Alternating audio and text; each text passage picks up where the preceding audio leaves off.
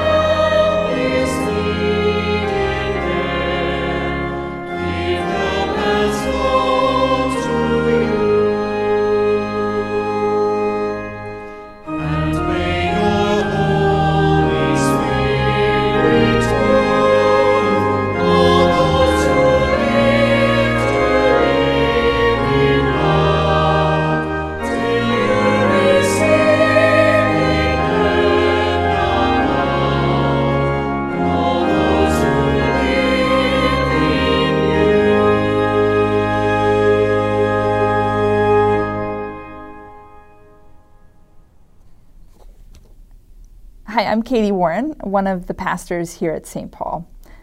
I'm guessing you probably don't give much thought to all the things you prefer in a given day.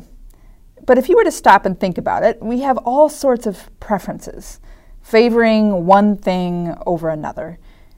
Maybe you have a favorite coffee shop you stop at most mornings and a preferred drink you tend to order off the menu, or a favorite t-shirt that seems to get worn more than others, or a favorite holiday, favorite food, favorite type of music. The list could go on and on. But when it comes to matters of faith, the New Testament letter of James has some different thoughts about showing favoritism or partiality, namely that we're invited to share God's love and care for all people, particularly those who might otherwise be left out on the margins, forgotten, or ignored. It is our task as Christian people to show compassion and care in some really intentional ways. So let's take a listen now to these words from the second chapter of the New Testament letter of James, beginning with the first verse, and then we'll dive into a few more thoughts about this passage. My brothers and sisters, do you, with your acts of favoritism, really believe in our glorious Lord Jesus Christ? For if a person with gold rings and in fine clothes comes into your assembly, and if a poor person in dirty clothes also comes in, and if you take notice of the one wearing the fine clothes and say, "Have a seat here, please," while to the one who is poor you say, "Stand there," or "Sit at my feet," have you not made distinctions among yourselves and become judges with evil thoughts? Listen, my beloved brothers and sisters, has not God chosen the poor in the world to be rich in faith and to be heirs of the kingdom that he has promised to those who love him? You do well if you really fulfill the royal law according to the scripture, "You shall love your neighbor as yourself." But if you show partiality, you commit sin and are convicted by the law as transgressors. What good is it, my brothers and sisters, if you say you have faith but you do not have works? Can faith save you? If a brother or sister is naked and lacks daily food, and one of you says to them, "Go in peace, keep warm and eat your fill," and yet you do not supply their bodily needs, what is the good of that? So faith, by itself, if it has no works, is dead. So we turn now to a few reflections on what it means to do away with favoritism as Christian people. Well, friends, grace and peace to you from our Lord and Savior Jesus Christ. Amen. I know we're just a few days now into September, but I want you to take a minute with me, if you would, and picture the dining room table on Thanksgiving Day. Let's imagine there's all sorts of your typical Thanksgiving foods spread out, ready for a feast among your family, your friends. We can also imagine for a moment that we're not in the midst of a pandemic, so you can have as many family or friends as you want in this imaginary moment. Maybe there's your mashed potatoes and gravy, homemade stuffing, the obligatory turkey, of course, on one end of the table, green bean casserole, or that gluttonous sweet potatoes with all the melted marshmallows on top. Whatever foods you love on Thanksgiving, just picture for a moment what that table might look like for you. And now, with that image in your mind, my question is, what food do you reach for first? Which food could you not live without on this particular holiday? Or what's your favorite of all the usual options? I'm going to guess that you were able to come up with a response pretty quickly there. Or if Thanksgiving isn't really your favorite day, maybe you could otherwise have a pretty easy or quick response to, say, your favorite Whitey's ice cream flavor, or favorite color, or favorite sports team. In so many ways, we are almost conditioned to make the best selection, to choose our favorite among a number of options, to decide which value is inherently better than another. On election day, when we are handed a ballot, we're expected to show preference. That actually the directions at the top say fill in a vote for one person in this particular category. You can't hand a ballot back with every circle colored in.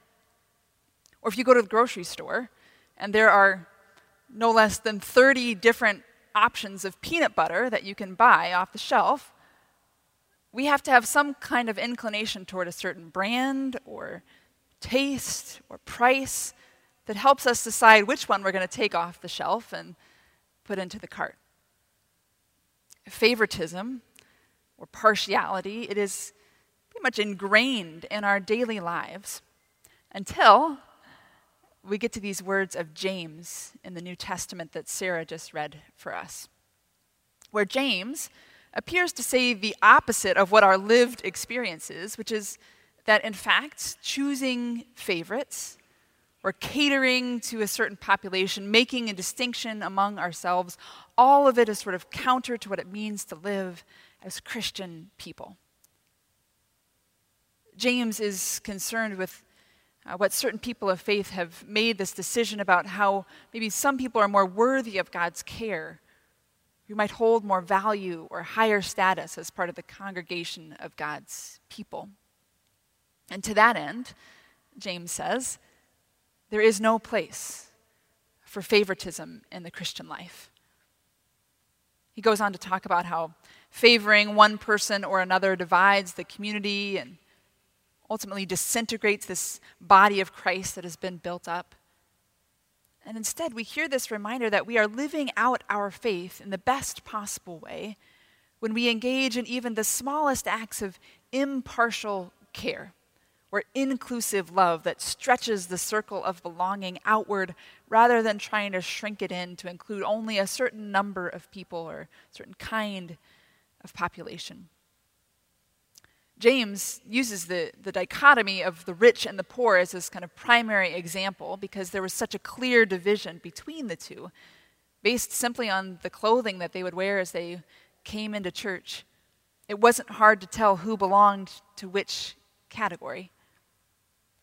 But what he's really getting at wasn't so much a condemnation of money or wealth as it was a direct criticism of those who chose to elevate the wealthy at the expense of the poor.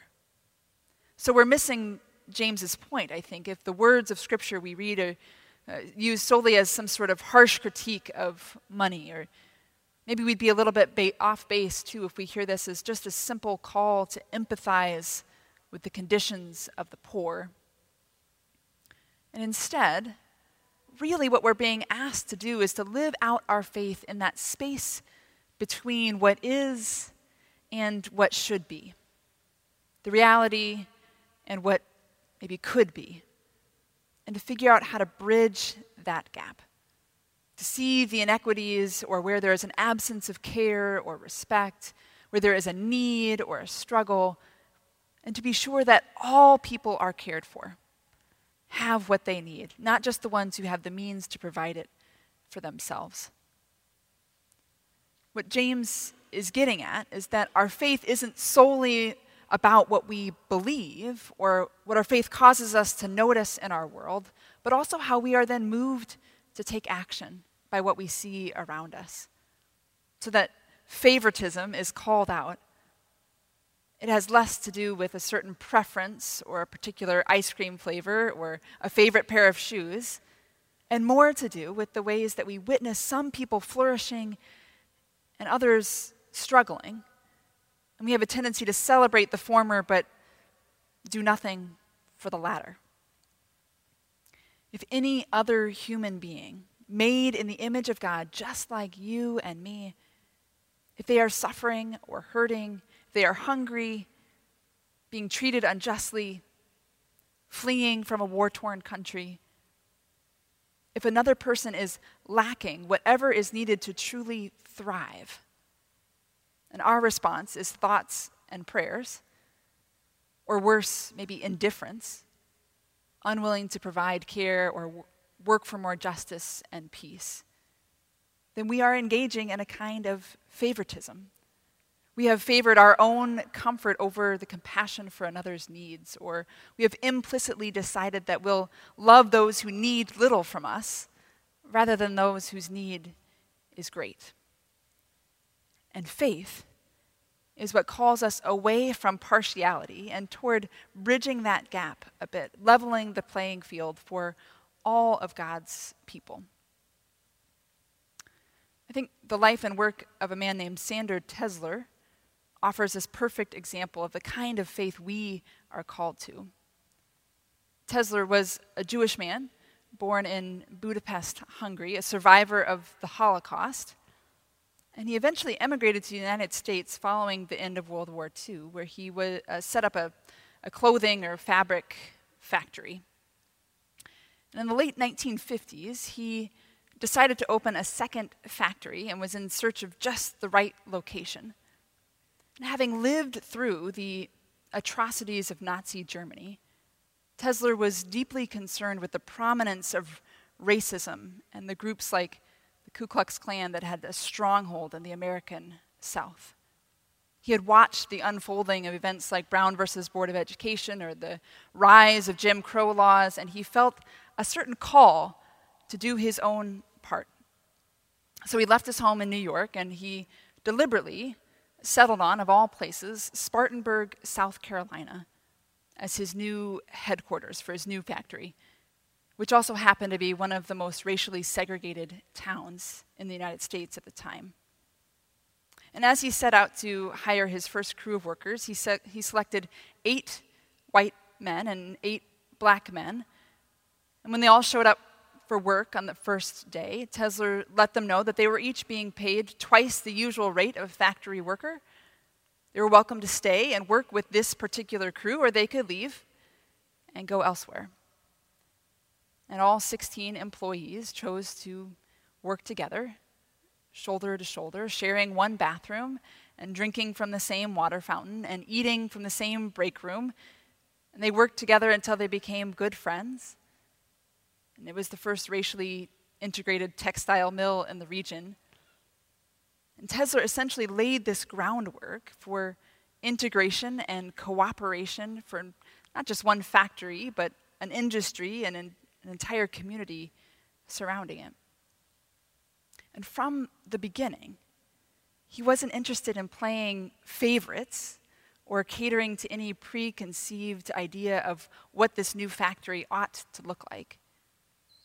Instead, Tesler stood in this gap between the reality he saw of what was and the joy of what could be with some effort.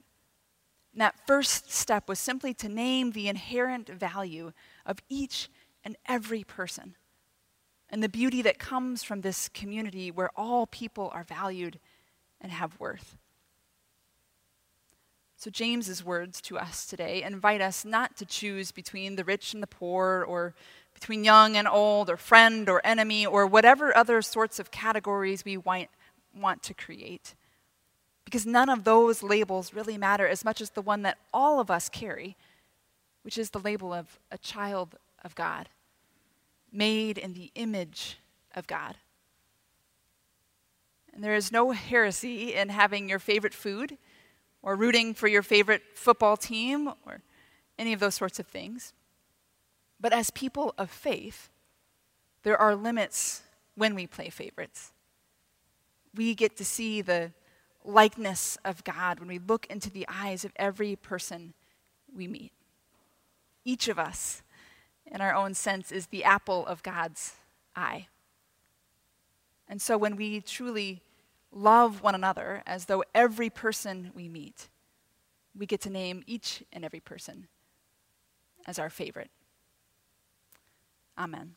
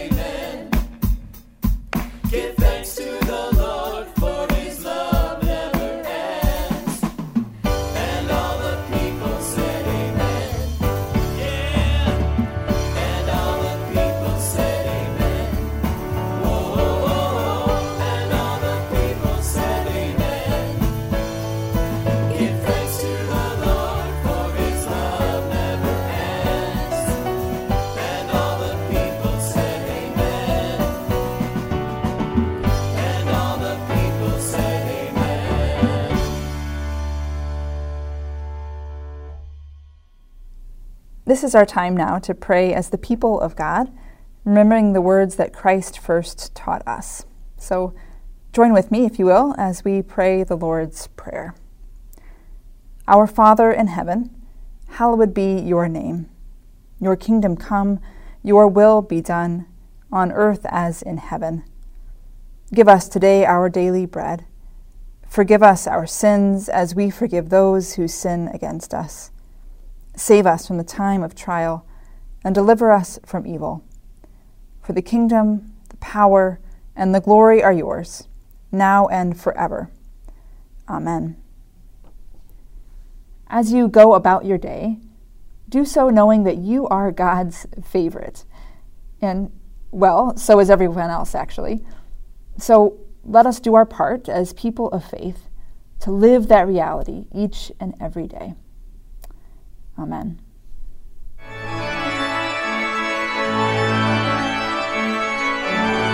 I hope you've enjoyed this podcast, and thanks for your support of the ministries of St. Paul Lutheran Church. Our commitment to projects that lend hope to other people stretches across the country and around the world. We hope that in a good way you feel a part of that reach. Tune in next Thursday for another edition of the St. Paul Podcast.